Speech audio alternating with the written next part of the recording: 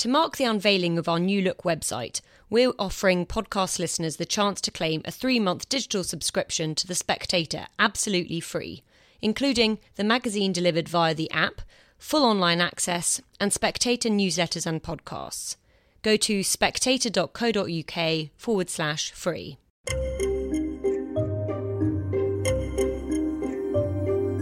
Hello and welcome to The Edition, The Spectator's weekly podcast discussing some of the most intriguing and important issues within our pages each week with the writers behind them.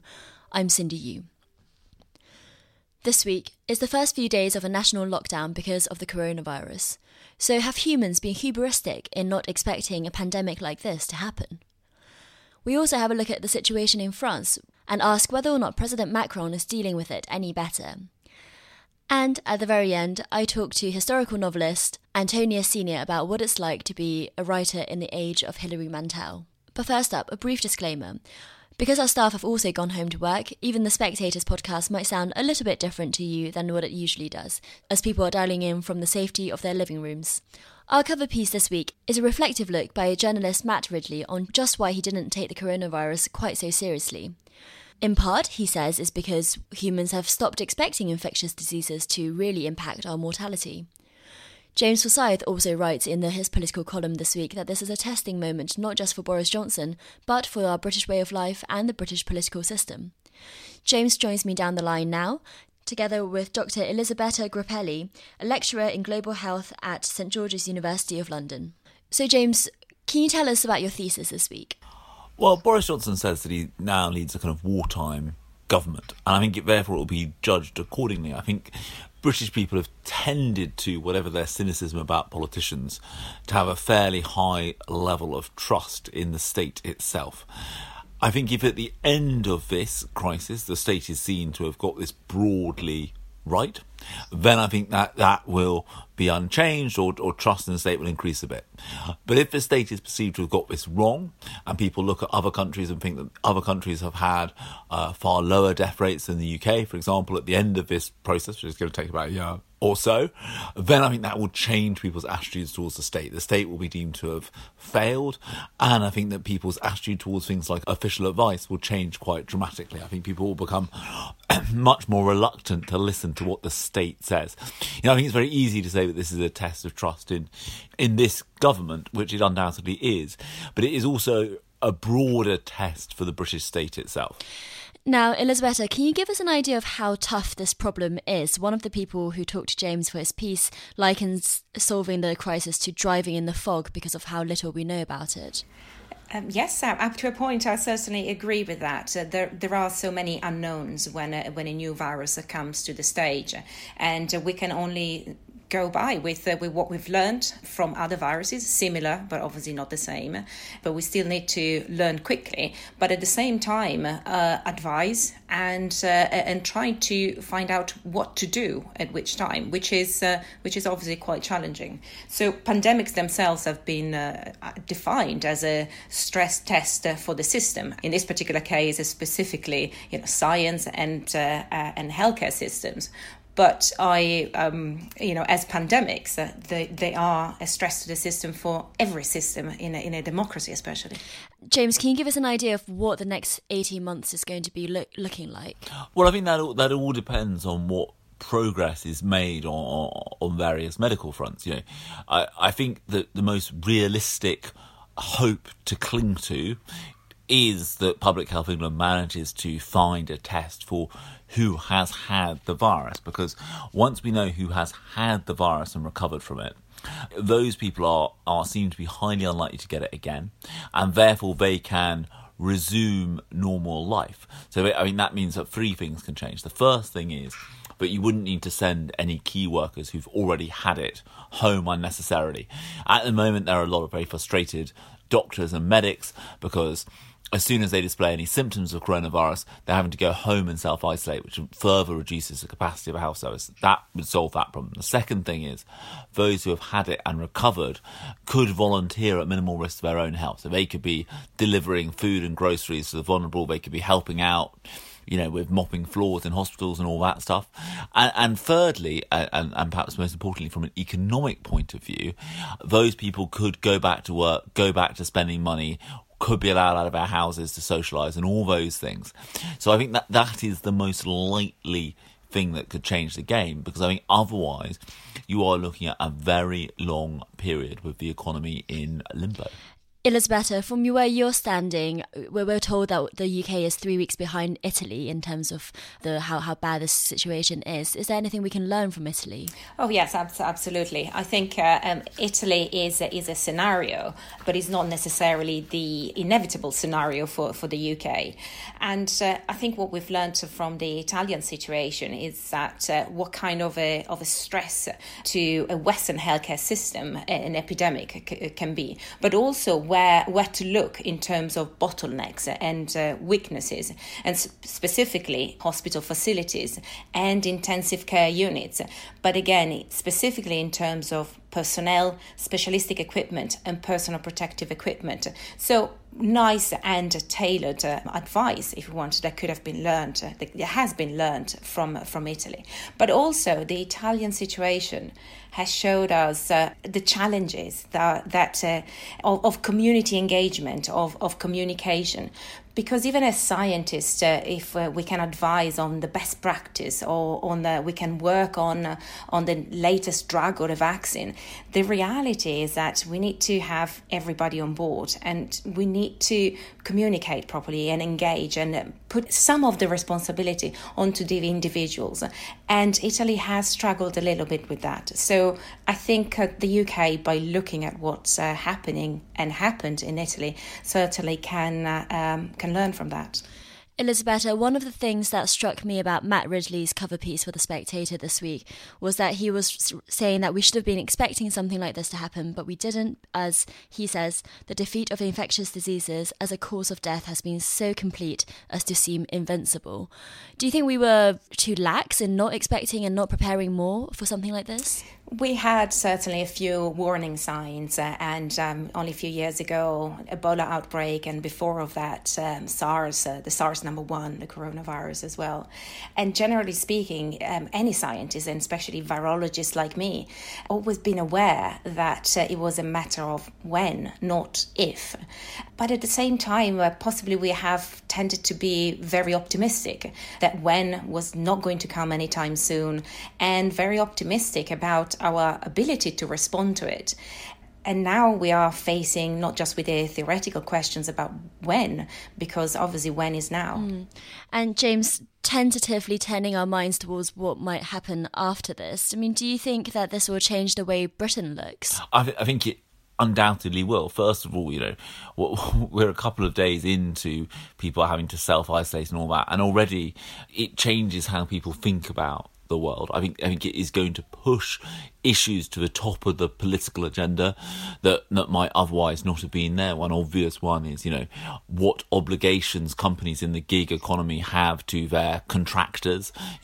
Should they be treating them more like employees? It also obviously makes everyone look at the welfare safety net. And then I think there's probably also two other shifts. One is, in the same way that after World War II, politicians became much more interested in food security because of Britain's experience there, the threat to essentially try and starve the country out. I think people are going to become much more concerned about medical security now. I think, there's going to be a much greater desire for medical supply chains to kind of basically exist within the UK itself. So the UK having its own ability to produce vaccines, ventilators, all of that kind of thing, I think is going to be a consequence of this. And I think it is also probably going to change attitudes towards China. I'm struck talking to cabinet ministers how much kind of cold fury there is about the belief that essentially SARS should have been a massive warning to China that these live wildlife markets needed to be closed, and that they haven't been closed, and then China wasn't straight with the world about the spread of this disease when it first started, and that all this has made the situation worse. So I think all of these issues are going to come up the political agenda.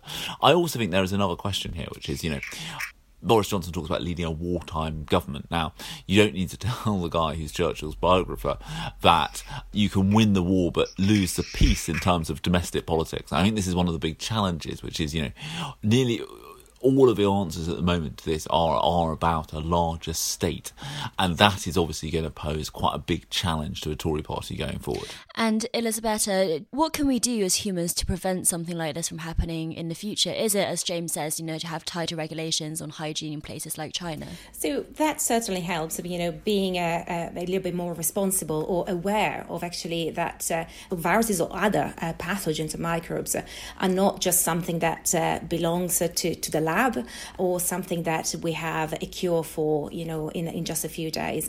We need to be, I think, a little bit more aware. And generally speaking, understanding that, again, this is virology, viruses are a part of life. And so we need to also understand that life is difficult to predict, and we need to be responsive. And I know that as human beings, we like to have either the black or the white sort of work on a binary system. But the reality that a pandemic reminds us is that there are so many shades in the middle, nuances, and therefore we need to be able to respond to those, because that's part of life. Thank you, James and Elisabetta. Next, the coronavirus is obviously a global phenomenon, but, Jonathan Miller writes in this week's issue, France seems to be dealing with it worse than other places, at least politically. So what is the situation like in France, and is it pushing Macron's government to breaking point? Jonathan Miller joins me down the line now, together with journalist Katy Lee, who's also the host of the Europeans podcast. So Jonathan, can you tell us what the situation is like in France at the moment?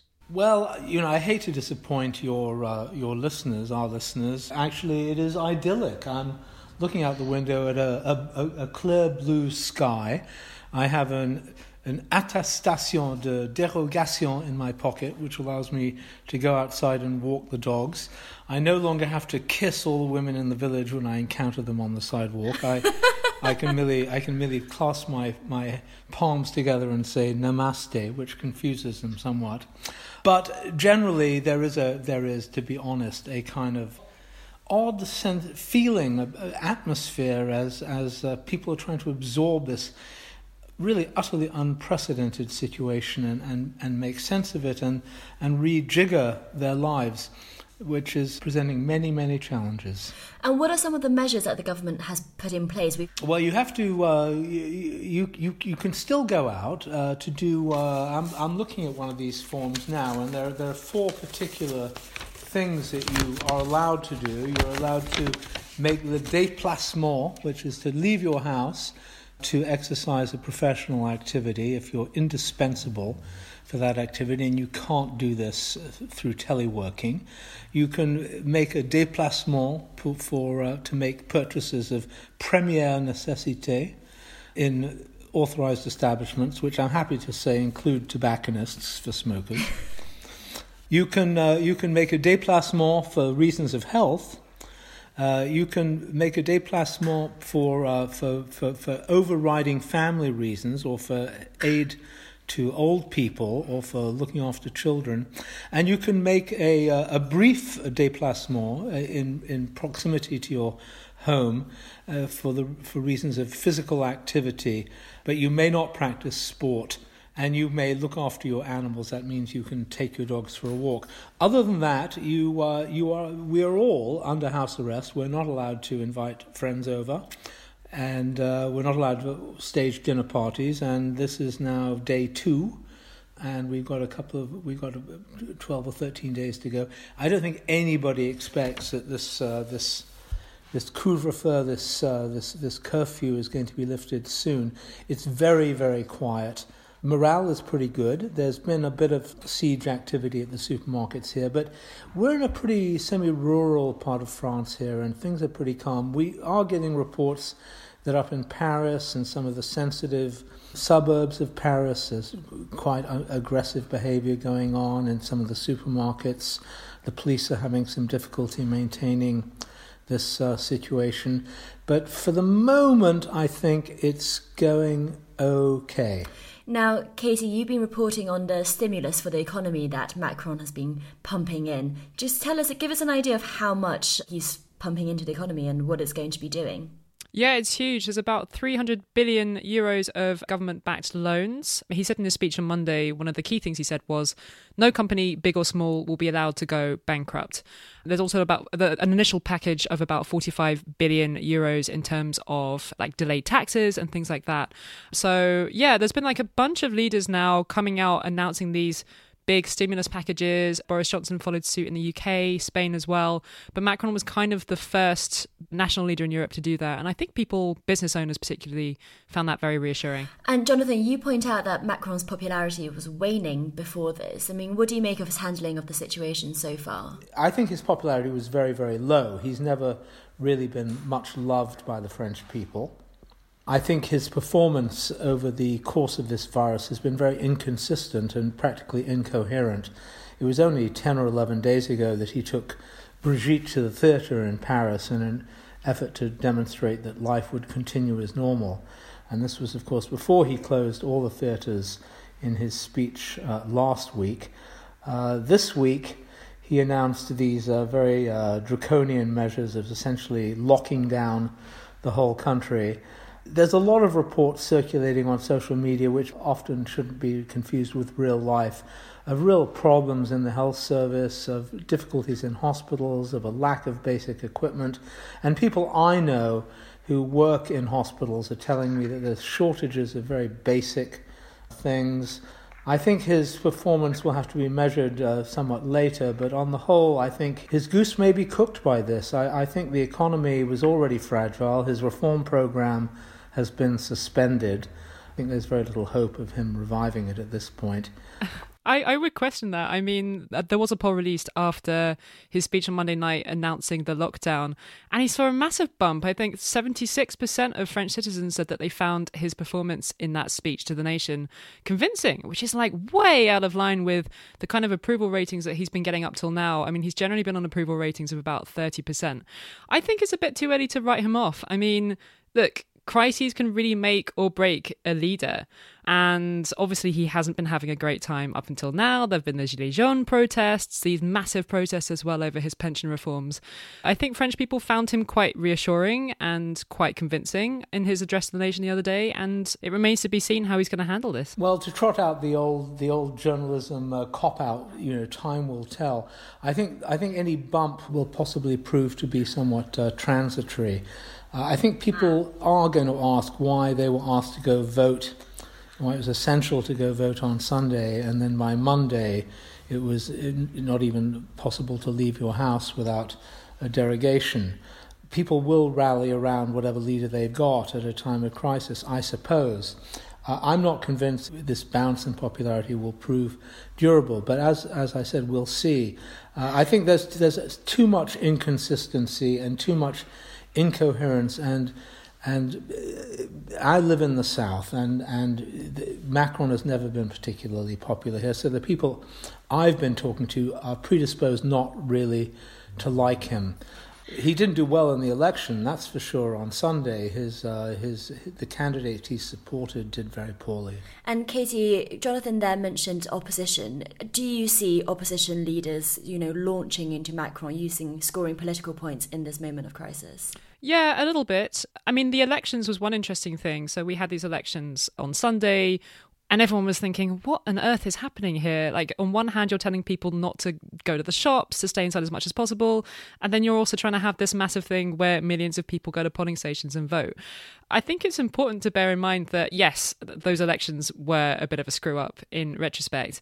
But Macron was kind of stuck between a rock and a hard place because the opposition in the week beforehand had been like bawling that these elections must go on because otherwise it's a sort of democratic travesty and it will just be sort of Macron making a mockery of the elections. So I think it's kind of hard that the government is picking up all of the flack for that when it was really the opposition that had been forcing those elections to take place. Katy and Jonathan, thanks very much. And finally, for something a little bit different, which might also give you an idea of what to do while you're self-isolated at home, author Antonia Senior writes in this week's issue about the plight of historical fiction writers in the age of Hilary Mantel, likening them, including herself, to Salieri to Mantel's Mozart. So is it really all that bad? Antonia joins me down the line now, together with Guardian columnist and former Booker judge Mark Lawson, who recently reviewed Hilary Mantel's latest book, The Mirror and the Light, for The Spectator's book section. So, Antonia, you write that it's dispiriting being a historical novelist in the age of Hilary Mantel. Well, it's dispiriting and marvellous at the same time, because most of us who write historical fiction do it because we love historical fiction, we're readers of it, we adore it, we kind of operate in that world. So to have writing so amazing and brilliant and transcendent in the genre that you love is fantastic. But then as a writer, you're sort of faced with your own inadequacy when you read her prose constantly, and that I think is difficult. So yeah. I love her as a writer, as a reader. As a writer, I'm just sort of envious and slightly despairing, I think. Now, you judge, review and write historical fiction for a living. So can you tell us what makes a good historical fiction novel? What are the things that you're looking for? So in historical fiction, in common with obviously all fiction, it has to do certain things brilliantly, like plot and character. But in historical fiction, I think setting is obviously the thing that sets it apart from other genres, apart from maybe sci-fi. It's a kind of exercise in world building. It's an exercise in creating a past that seems authentic. It will never be authentic. It can never be authentic, but it has to seem viscerally and vividly real at the time of reading it. And that's the skill and joy of historical fiction, really. And it's one of the reasons why Mantel is so brilliant, because she can create a world that seems entirely as if she's just sitting around on the edge of the Tudor court, watching what's going on, writing it all down, having a laugh, recording it in person. It's almost astonishing that she isn't really a time traveller. Mark, you wrote a glowing review of the latest book in the recent Spectator, and in it you quote Muriel Spark saying that when it comes to historical fiction, knowing the end can increase rather than decrease the suspense. I assume you think Mantel is able to do that. I think she is. Dame Muriel Spark, who Dame Hilary has been very influenced by and has acknowledged this, she wasn't just talking about historical fiction, she was talking about any fiction at all. It goes against what everyone thinks, but Muriel Spark got into trouble with her editors and publishers quite early on because, and this is what we now call a plot spoiler, but in The Private Mystery in Brodie and others, she'll have a sudden bracket and then she'll say who would die of cancer at the age of 29 in Glasgow or whatever. So you know what's going to happen. And the people working on the books used to say, well, you can't do that because it removes the suspense. And she said, no, they want to know how that's going to happen, or knowing that the person's going to die gives their life a greater weight and poignancy. And I think, yes, Mantel brings that off to an extraordinary degree, because there's a moment early on where she, or Cromwell, we should say, recaps what has happened to Anne Boleyn at the end of the previous book. And so we doubly know the material, because we know it from history and we know it from the previous volume. And yet it doesn't matter at all, because we're determined to know, we're shown the effect it has on Cromwell. And that's what the books are about. Antonia, one of the things that people criticise Mantel consistently for, one of the few things that they do, is what Mark called in his review the Mantel referent subclause. Mark, can you just explain what you meant by that? And Antonia, I'd love to hear what you thought about how she writes in that way. Yes, this is indeed the only real controversy surrounding these books, other than some people thinking, as even Antonia and I would grudgingly acknowledge, that the third one is perhaps a little bit too long, but I mean, who cares? We'll let Hilary Mantel get away with that. But the other one that comes up a lot, and I am told particularly comes up at book groups, is that normally, and people are taught this at school, you're taught to write a sentence so that you can say, he picked up his coat, and you know who the he is and who the his replies to. Because Mantel is doing something complicated in that the books are from inside the head of Thomas Cromwell. What she does, and she also has another problem, which is, well, Antonia, I'm sure will tell us, that one of the problems of historical fiction, as opposed to stuff people make up, is that you're stuck with the real names, and everyone is called Thomas in the Tudor court. It just is a fact. I mean, they all are. And that's why Call Me Risley is called Call Me Risley, because he's yet another Thomas. Anyway, so Hilary Mantel started writing, Cromwell picks up the knife. And then she stopped doing it for a bit, and then there was a basic problem that because you're inside his head and there are often 10, 15 men in the scenes, you simply don't know who it is. In the third volume, there's one that I just found very ugly, where she says he himself, Cromwell, picked up the fish knife. And I thought that she'd got herself into a bit of a pickle over that. And it is difficult. In another way, it works brilliantly. It was inside his head. So when he's promoted and he becomes Lord Cromwell, the first time it becomes he, Lord Cromwell, because we think probably inside the head of, say, Donald Trump or Piers Morgan, to take two examples, that probably is what goes on in their head. They think he, Donald Trump, he, Piers Morgan. So I thought that was brilliant because it shows the egotism, and that he's even referring himself to himself in his head as that. But it's controversial, and a lot of some people have actually said they won't read the books because of it. Antonia. Well, does that bother you, Antonia? No, I mean, partly because I love Mantel's Cromwell a bit more than I should love a fictional character. It's a bit creepy. And when he first says he, Lord Cromwell, I was cheering and I loved that. I was like, it was, the kind of that journey of starting at the feet of his father on the cobbles of Putney, and then he, Lord Cromwell, each time is an affirmation of how far he's come, which is wonderful. I do understand how some people can have a problem with it, and it takes some getting used to. The thing that it does do, which is just absolutely extraordinarily brilliant, is just have the sense of the narrator just constantly squatting on Cromwell's shoulder. You're so up close to him. You're much close. I mean, because the other obvious technical way of doing what she wants to do is just have it written in the first person. I did this, I did that. But by doing it the way she does it, it's sort of Cromwell is a thinking man, he's a guarded man, he's an interesting man, and it's almost sometimes like a commentary on himself by him through Mantel, so it kind of works in all these levels. And once you get used to it, and I can understand that it does take some getting used to, I think it just works brilliantly.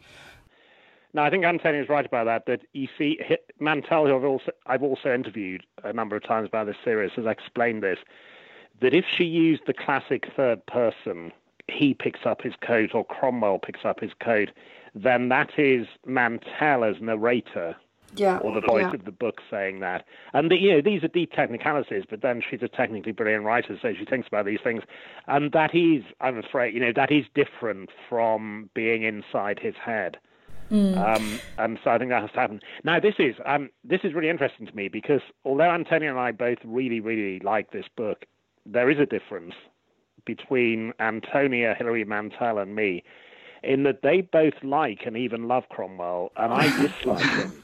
And it's interesting to me. Well, no, it's just interesting to me that that's one of the great things about fiction, I think, or indeed writing, is that it can accommodate both those responses. You see, Hilary Mantel has basically said she loves him, and Antonia's just said the same. I mean, seriously. I do. Ruthless and vicious as he can be, he's just brilliant. He's very funny, and that that comes out quite a lot in this last book in the trilogy, more than in others. Actually, he just is constantly has a very wry, slightly fatalistic, slightly sort of arch take on everything, and I love it. It's brilliant. I just want to have a drink with him and talk about how much we hate Catholics or something. I don't know, whatever he would want to talk about with me. Antonia, none of us are going to be able to go out for a drink with anyone for the foreseeable future. But when we are at home reading and catching up on all the things that we missed out, what do you recommend that Mantel fans read next? Oh, good question. Well, I mean, it is actually an amazing time for historical fiction. There's some incredibly good writers writing. One of the reasons why this trilogy is so brilliant, I think, is because it is political. It's incredibly political, as Mark has said, but it's also the Tudors are enduringly popular because they're an instance where the political is also the familial, right? So the kind of sexual and romantic power plays of the king are actually political. And so there's another brilliant couple of books by Sarah Dunant about the Borgias, which is another kind, which is a similar sort of era where you get a very personal family drama actually also being an incredibly important political drama, and she writes brilliantly as well, and those books are amazing. The first one's Blood and Beauty, so definitely those. And there's some other fantastic writers. Historical crime is a massive thing at the moment if you want some kind of slightly something less serious, and there's some brilliant practitioners of that like Andrew Taylor or Abir Mukherjee, who writes great books set in early colonial India. I mean, I could go on this. I am Yeah. very jealous of people who haven't read the three of them coming into self-isolation. I think it I would be haven't. wonderful. I'm very excited to start. Yeah. I'm hugely jealous. Antonia and Mark, thanks very much. And that's it for this week. Thanks for listening to this first episode of the Edition podcast, brought to you from living rooms in the UK and beyond. If you're stuck for what to do when you're at home, why not pick up an issue of the magazine to read all the pieces discussed on the podcast this week, as well as Sajid Javid's diary, Matthew Parra's On a Hidden Thrill of Apocalypse, and David Baddiel's notebook.